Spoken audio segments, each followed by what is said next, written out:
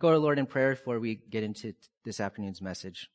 Father, we thank you for your word, your eternal word, for you are an eternal God who has spoken to us, revealed yourself through your different messengers, prophets, apostles, have your word preserved for us over generations, and it is this eternal word that will endure forever, that is settled in heaven. And we have the privilege of knowing you through it as we study it, as we are instructed by it, as we live according to it. It brings great blessing and reward. We know that apart from your Spirit, this would not be possible, and even the gift of your Spirit was promised and given to us. And so we thank you for that, and we thank you that your Spirit dwells within us and is working in a powerful way to illumine our minds to understand these truths, that it's producing in us greater and greater holiness, that is producing in us desires that seek after your will and not our own, and ultimately it leads to actions that would be pleasing and honoring to you. So we thank you for the power of your word, the power of your Spirit that is at work, and so we do ask that you would continue to sanctify us by your truth now. We pray these things in Christ's name. Amen. Colossians 1, we'll be looking at verses 1 through 8. Paul, an apostle of Jesus Christ, by the will of God, and Timothy, our brother, to the saints and faithful brethren in Christ who are at Colossae, grace to you and peace from God our Father.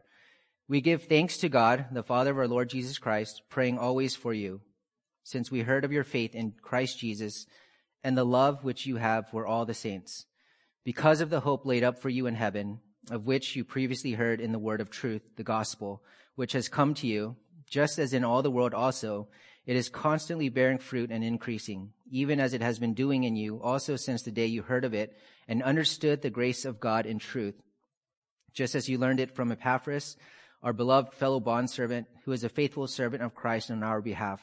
And he also informed us of your love in the Spirit. I've titled this message, Thankful for the Gospel. Thankful for the Gospel.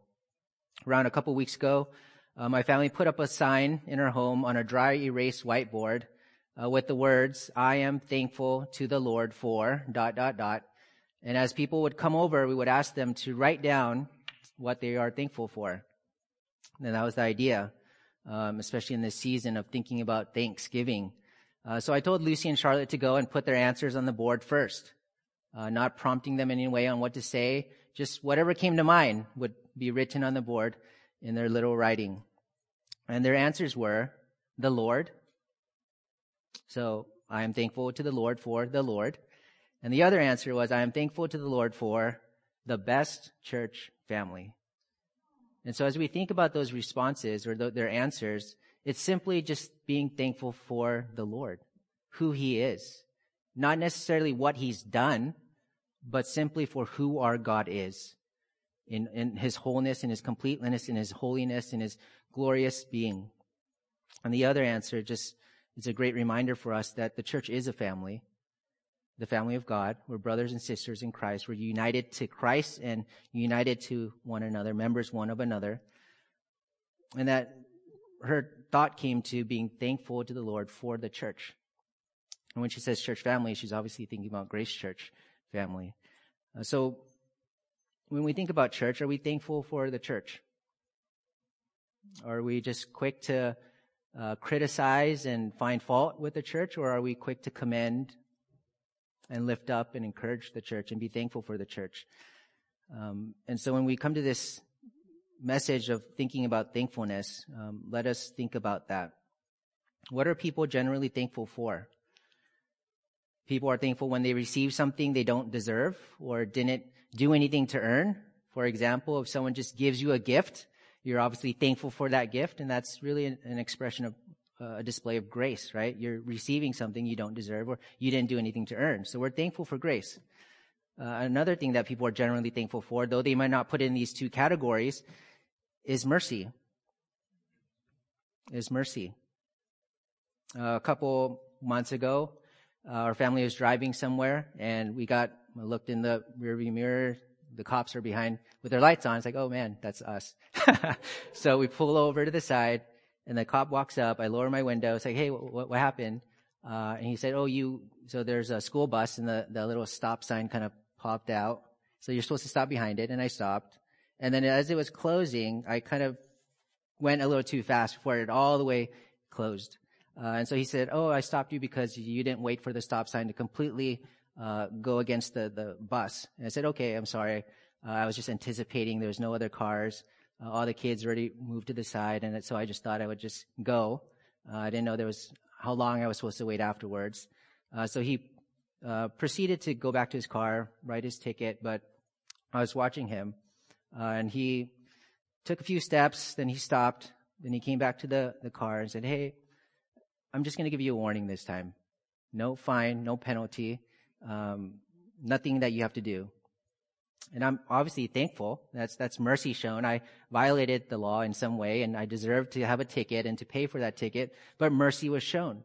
So people are generally thankful for grace, getting something they don't deserve, and then also receiving mercy when they do rightly deserve something, but it's withheld or it's taken away. It's pardoned. So grace and mercy. And in Christ, those of us who are in Christ and know Jesus Christ, we have received both grace and mercy abundantly and eternally. And a heart of thankfulness flows from knowing who God is and what God has done in displaying his grace and mercy to us. God's grace and mercy, which are really expressions of God's love towards us. A love that is not only revealed and communicated to us in his word, but also has been manifested and displayed in his incarnate word, his son, Jesus Christ. So again, what are you thankful for? What are you thankful for? Are you thankful for material, temporary things? Or are you thankful for eternal things, lasting things, spiritual things? Are you thankful for the gospel? Are you thankful for who Christ is and for who you are in him? Are you thankful for the church? Not just the church universal, but are you thankful for Grace Church? The Apostle Paul is writing this letter to a specific church, and he gives God thanks for this specific church. This church at Colossae, due to this threat of false teaching that was infiltrating the church and surrounding the church. And so in order to combat that false teaching, he writes to them to remind them, encourage them to look to Christ, who is supreme over all and sufficient for all. That Christ is enough, and in him that they have everything that they need. They don't need extra Gnostic teachings and special revelation. They have the Word of God. They have Christ, and in Christ they have everything that they need. And so Colossians is really about the supremacy and sufficiency of Jesus Christ. And he opens this letter, as he typically does, with an introduction, followed immediately by prayers of thanksgiving for the church. And he always begins by talking with God for them, on behalf of them, before he talks to them about the things of God, whether in correction, in commendation, in instruction. He always begins with prayer for them. And that just sets your heart and mind in the right place. Prayer comes before proclamation. Prayer comes before preaching. It is prayer, as we learn in Acts chapter 6, verse 4, prayer and the ministry of the word. You cannot neglect one or the other, but prayer comes first. And Paul introduces himself in verse 1 as an apostle of Jesus Christ by the will of God. In other words, he has been given authority as an apostle by the one who has all authority in heaven and on earth. And this is not according to his will, but by the will of God. Paul was an apostle because this was God's choice, God's intention for him. And here to write to this church, to deliver a message from God himself as divine revelation. It also says that Timothy was with him at that time. He was a brother in Christ, ministering alongside Paul, and he's there with him. And Paul is writing from Rome, where he's in prison for the gospel.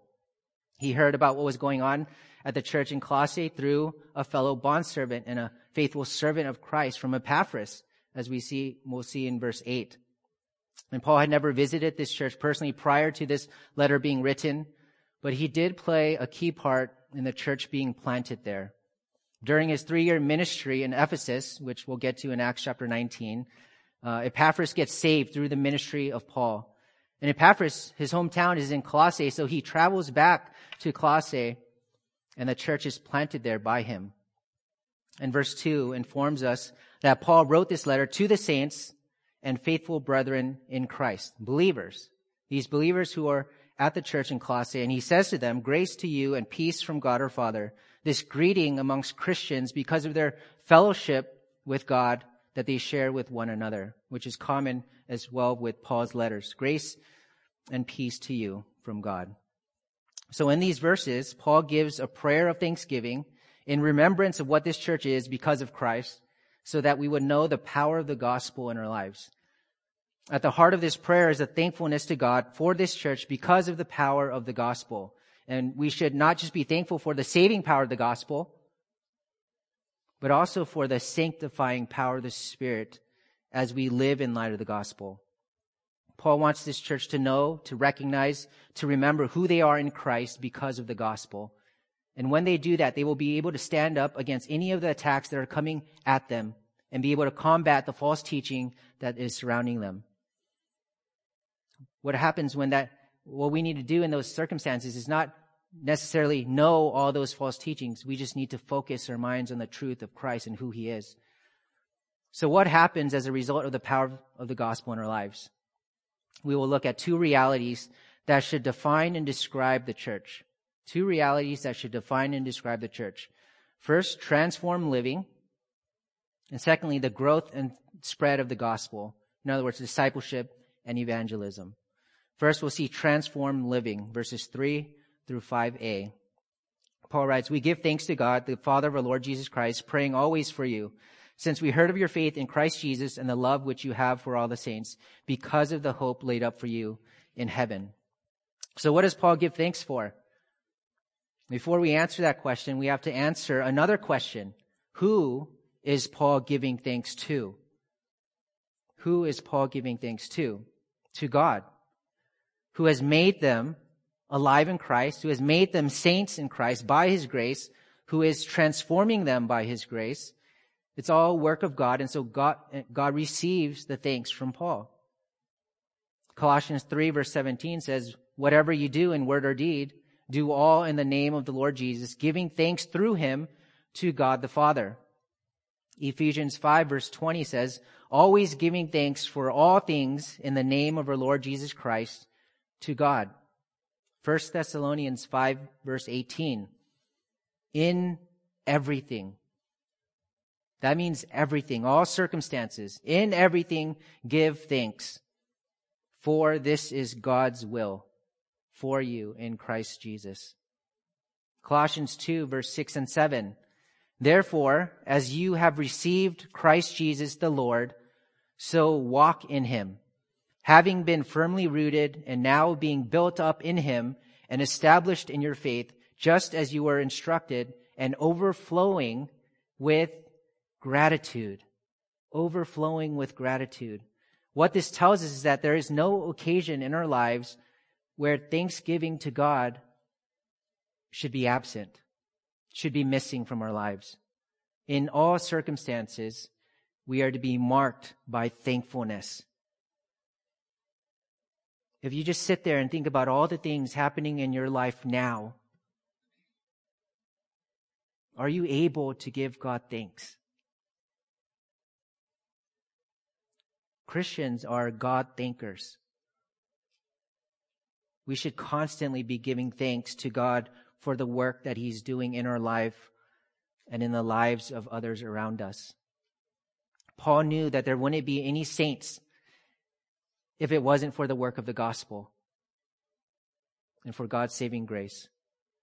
He understood that there wouldn't even be a church in the city of Colossae if it wasn't for God and his grace.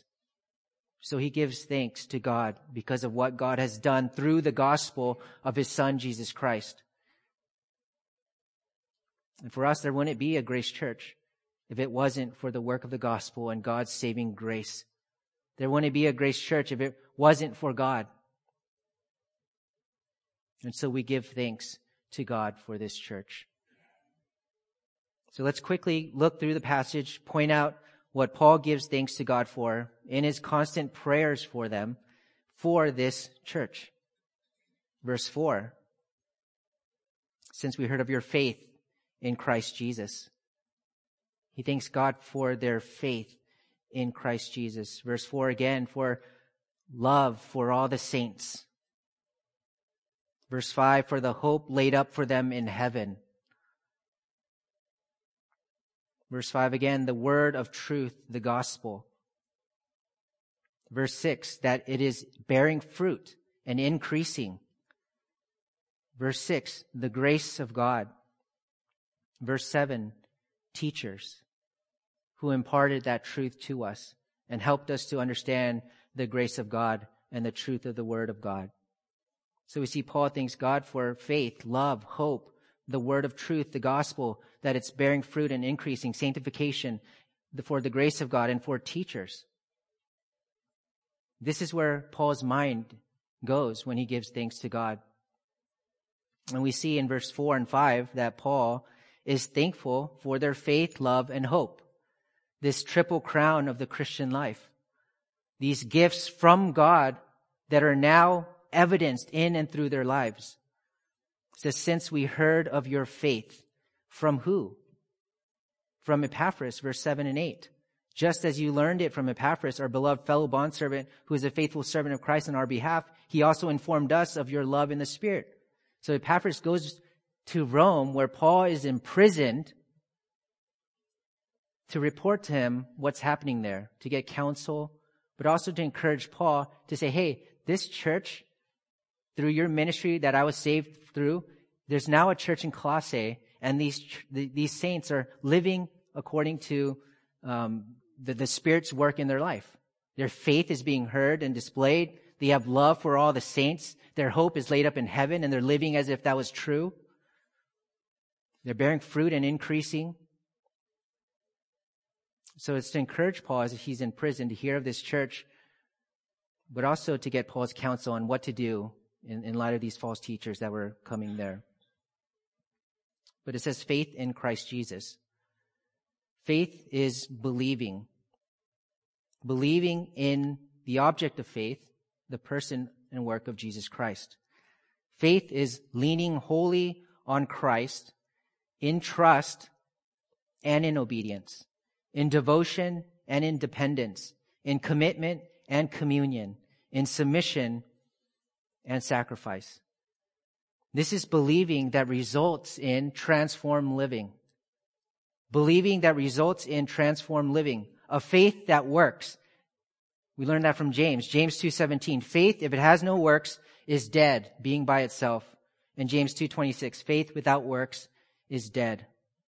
Faith in Christ Jesus is evidenced. It's seen, it's manifested, it's displayed in how one lives. It's visible and it's also verifiable. Colossians 3 verses 1 through 4 says, therefore, if you have been raised up with Christ, keep seeking the things above where Christ is, seated at the right hand of God. Set your mind on the things above, not on the things that are on earth. For you have died, and your life is hidden with Christ in God. When Christ, who is our life, is revealed, then you also will be revealed with him in glory. We no longer live for ourselves, and we no longer look to ourselves. Christ is our life, and we look to him and set our minds on him, and we live for him. That's what it means to have faith in Jesus Christ, to believe in him, to follow him, to be his disciple. That's what it means to be a Christian. We no longer live for ourselves, but the one who bought us with his precious blood. Christ is our life. He is our Lord. He is our master. He is our everything. And in him, you have everything that you need. Christ is enough. And so if you believe, you do. You do not to be saved or to stay saved, but because you are saved. Obedience flows out of being saved. If you believe, for example, that speeding on the freeway or highway, I think you guys call it here, is a bad idea, what will you do? You'll drive slower, right? If you believe that, another example, that the Green Tea House has the best tea in Connecticut and in the United States and the best customer service, you will go there for tea. And likewise, if you believe in Christ, you will live for Christ. If you believe the gospel, you will proclaim the gospel. If you believe, you do. And this was evident in that church. Their faith in Christ Jesus was evident. And Paul thanks God for their faith in Christ Jesus that is transforming their lives. Are you thankful for the gift of faith? Do you even think about that? Faith is a gift from God. We should be thankful to God for faith. And Paul thanks God for, as well, their love which they have for all the saints. He thanks God because this is a love that is first from God, the source, who is love. God's love for them flows out of their lives into their love for others. Love God and love others. They cannot be separated, and one flows from the other. This vertical aspect and this horizontal aspect. This is evidence of faith, an authenticity of faith, a living and an active faith. Joel Beakey has said, quote, "Gospel truth has not reached its goal until it produces love. Love has no living roots without gospel truth," close quote. And so we see the power of the gospel in their lives is evidenced by their love for all the saints, their love for one another. This is a love that extends especially and particularly to all believers. John chapter 13, verse 34 and 35, Jesus says, "A new commandment I give to you, that you love one another, even as I have loved you, that you also love one another. By this, all men will know that you are my disciples, if you have love for one another." In Galatians 6, verse 10, the Apostle Paul writes there, "So then, while we have opportunity, let us do good to all people, and especially to those who are of the household of the faith." So this vertical and horizontal aspect of love is displayed. Since we heard of your faith in Christ Jesus, that's the vertical aspect. And now the love which you have for all the saints, the horizontal outliving of that. Therefore, where you see faith in Christ, you must also see a love for all the saints. Where you see faith in Christ, you must also see a love for all the saints. Love is serving God and serving others, and it's the work of the Holy Spirit in our hearts. Romans 5:5 says, "The love of God has been poured out within our hearts through the Holy Spirit who has been given to us." Colossians 1 verse 8 says the Colossians' love was in the Spirit. There's a connection between the Holy Spirit and love. In other words, love is the outworking of the power of the Spirit in our lives, which was a gift from God. And this love was for all the saints. Without the Holy Spirit, genuine love for all the saints wouldn't even be possible. But because of the Holy Spirit, we are able and can love those even that we disagree with, those who may have different preferences than us, those who are not like us, those who are of different backgrounds and ethnicities, because of the work of the gospel that is powerful in our lives, allowing us to love and be united to all the saints. Colossians 3 verse 11 says, "There is no distinction between Greek and Jew, circumcised and uncircumcised, barbarian, Scythian, slave and free man, but Christ is all and in all." And Colossians 2:2, Paul says that their hearts are knit together in love. So the solution to a lack of love for others or an unwillingness to forgive one another is to look to Christ's love and to look to Christ's forgiveness. Because it is this kind of love that we are to have for all the saints, and is this kind of love that we are to thank God for, because it comes from Him. Faith, love, hope, all from God that we can thank God for. Verse 5, how and why are these believers? How and why is this church living transformed lives with faith in Christ and displaying and demonstrating this love for all the saints? Verse 5 says, because of the hope laid up for them in heaven. because of the hope laid up for them in heaven. This is a certain hope, a guaranteed hope, a hope that is reserved for them in heaven. This is a hope of the reality of future glory, and that is the reason that they can presently be faithful, and the reason that we can be presently faithful as well. This is a living hope. This hope moves this church to be what Christ has called it to be. 1 Peter 1, verses 3 through 5 says, "Blessed be the God and Father of our Lord Jesus Christ, who according to his great mercy has caused us to be born again to a living hope through the resurrection of Jesus Christ from the dead, to obtain an inheritance which is imperishable and undefiled and will not fade away, reserved in heaven for you, who are protected by the power of God through faith for a salvation ready to be revealed in the last time." If heaven is your future home, and according to Scripture, there is an unimaginable, glorious inheritance waiting for you, live today like that's true. Live like you have this certain living hope. Are you thankful for the hope laid up for you in heaven?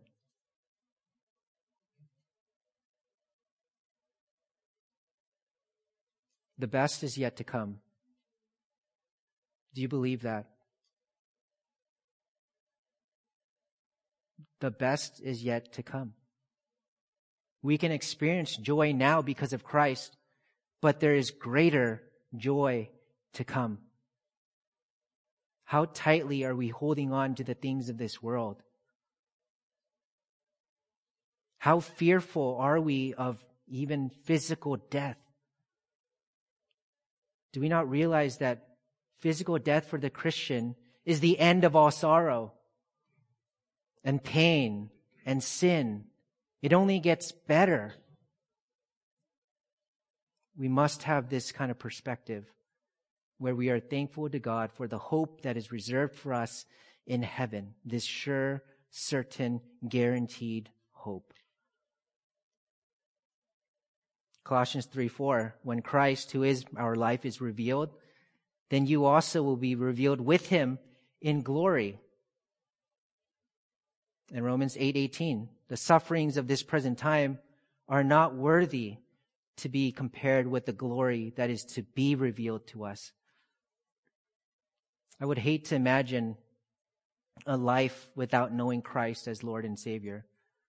I would hate to imagine life in this world without the power of his grace and the perspective of eternity. I would hate to imagine a life of suffering in this present time with no hope of glory. I would hate to imagine a life of not knowing the one who holds the future. But when you know God and the grace of God and the love of God and the hope you have in him, your heart should be filled with thankfulness to God. And your life should reflect that. So the first reality that defined and described this church was transformed living. And Paul thanks God for that.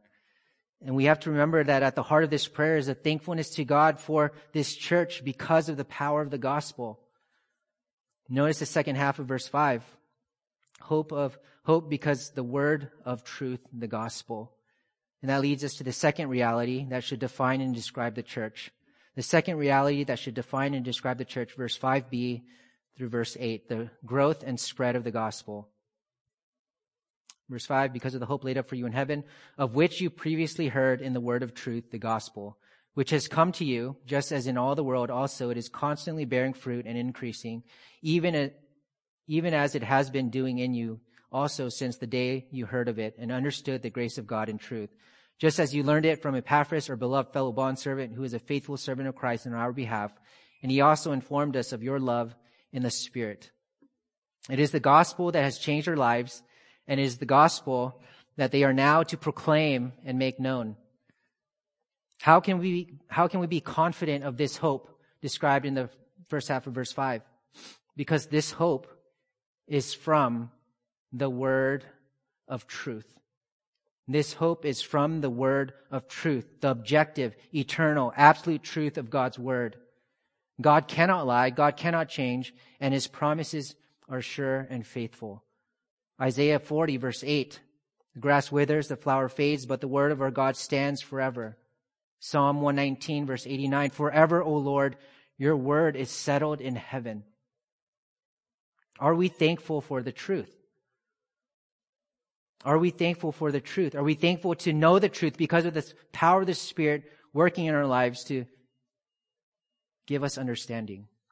Are we thankful for the truth?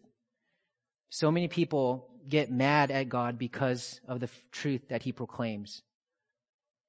Aren't you glad that God is honest? That God is truthful with us?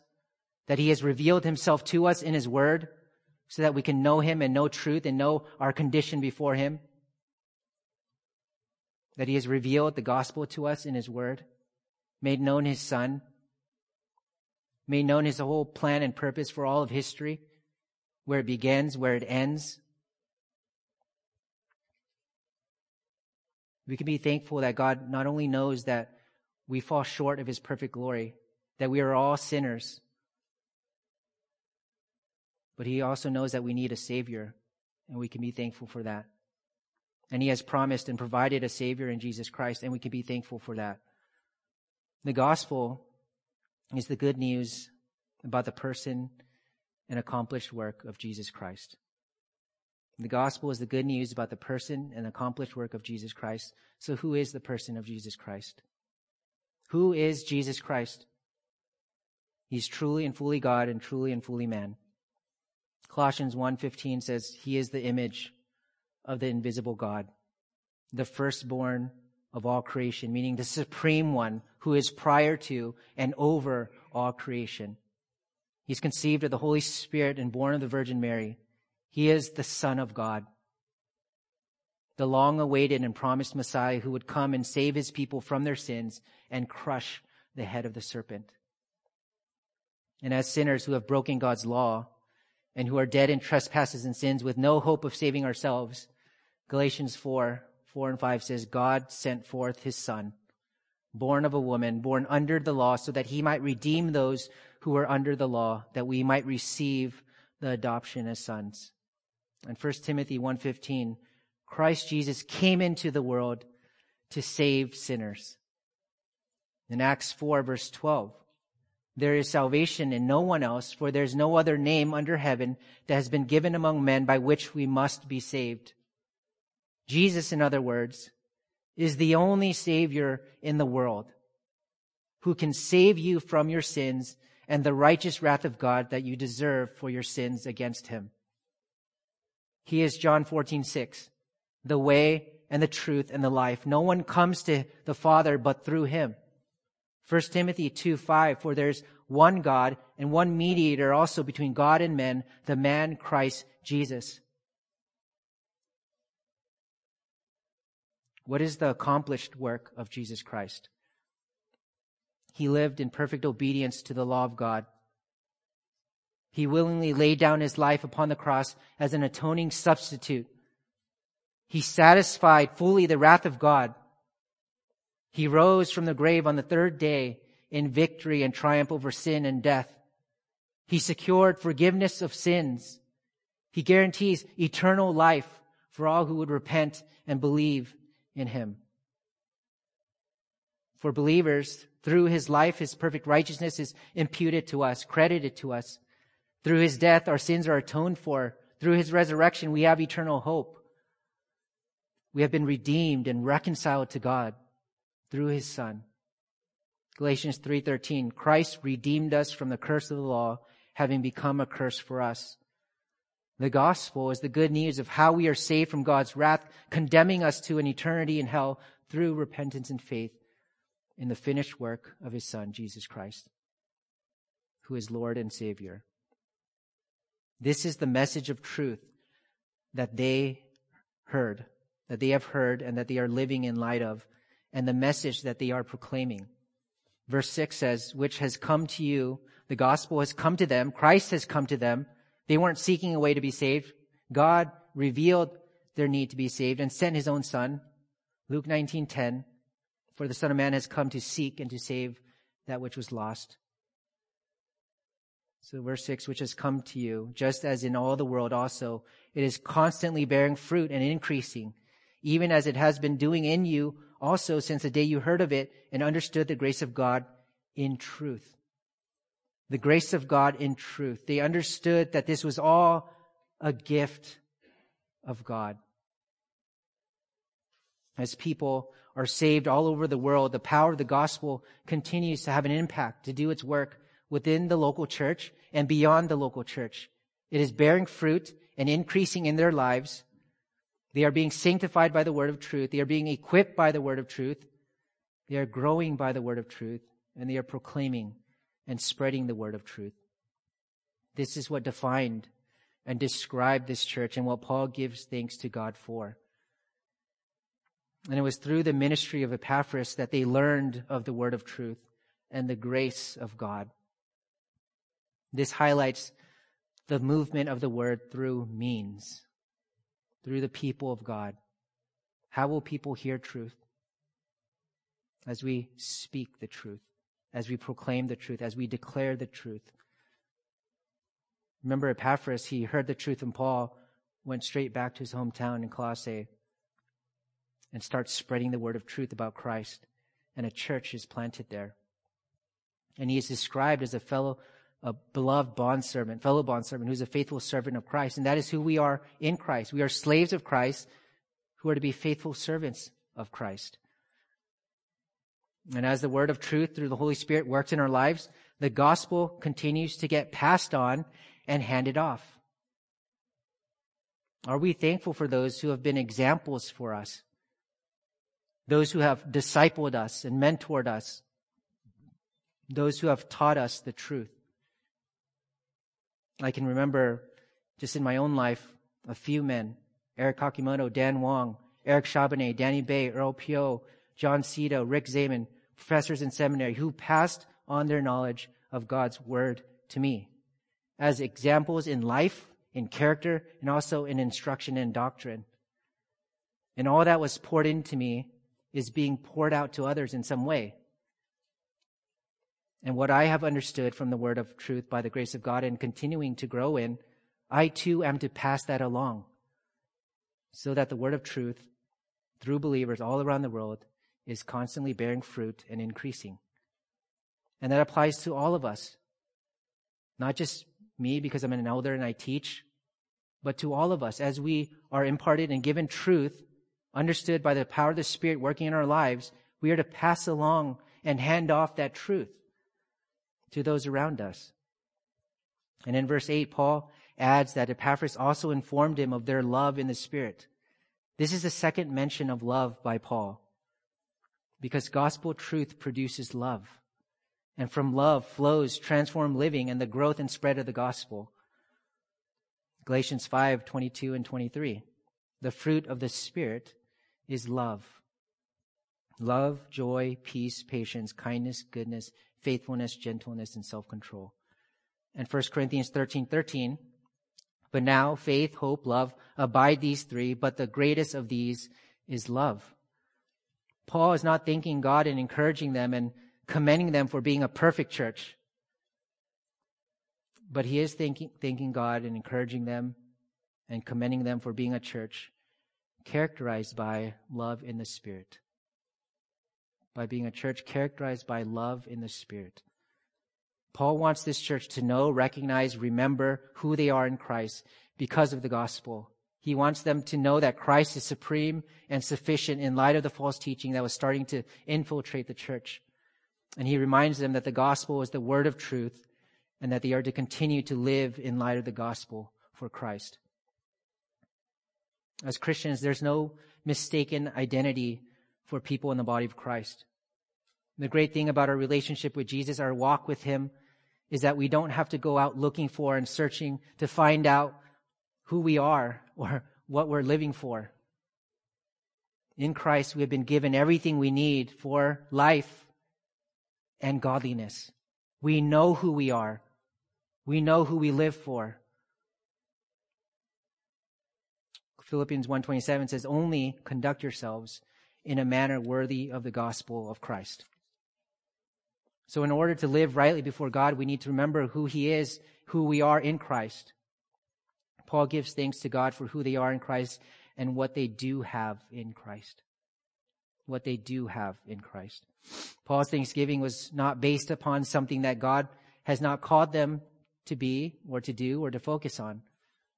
And that can easily distract the people of God and the church of God from doing what it has been called to do. Focusing on numbers, focusing on building projects, focusing on programs. And that's where most people find where their thankfulness lies, in these other things. Does your thankfulness and gratefulness depend upon those things or on the things that God cares about? Faith, love, hope, sanctification, the spread of the gospel, the church. Fidelity to the truth, love being displayed in the Spirit amongst the brothers and sisters in Christ. Are we thankful for those things or for the things that we see are missing or lacking? Paul's praise and thanksgiving for this church is not wrapped up in them, but it's centered upon who God is and what God has made them and how God is working in them.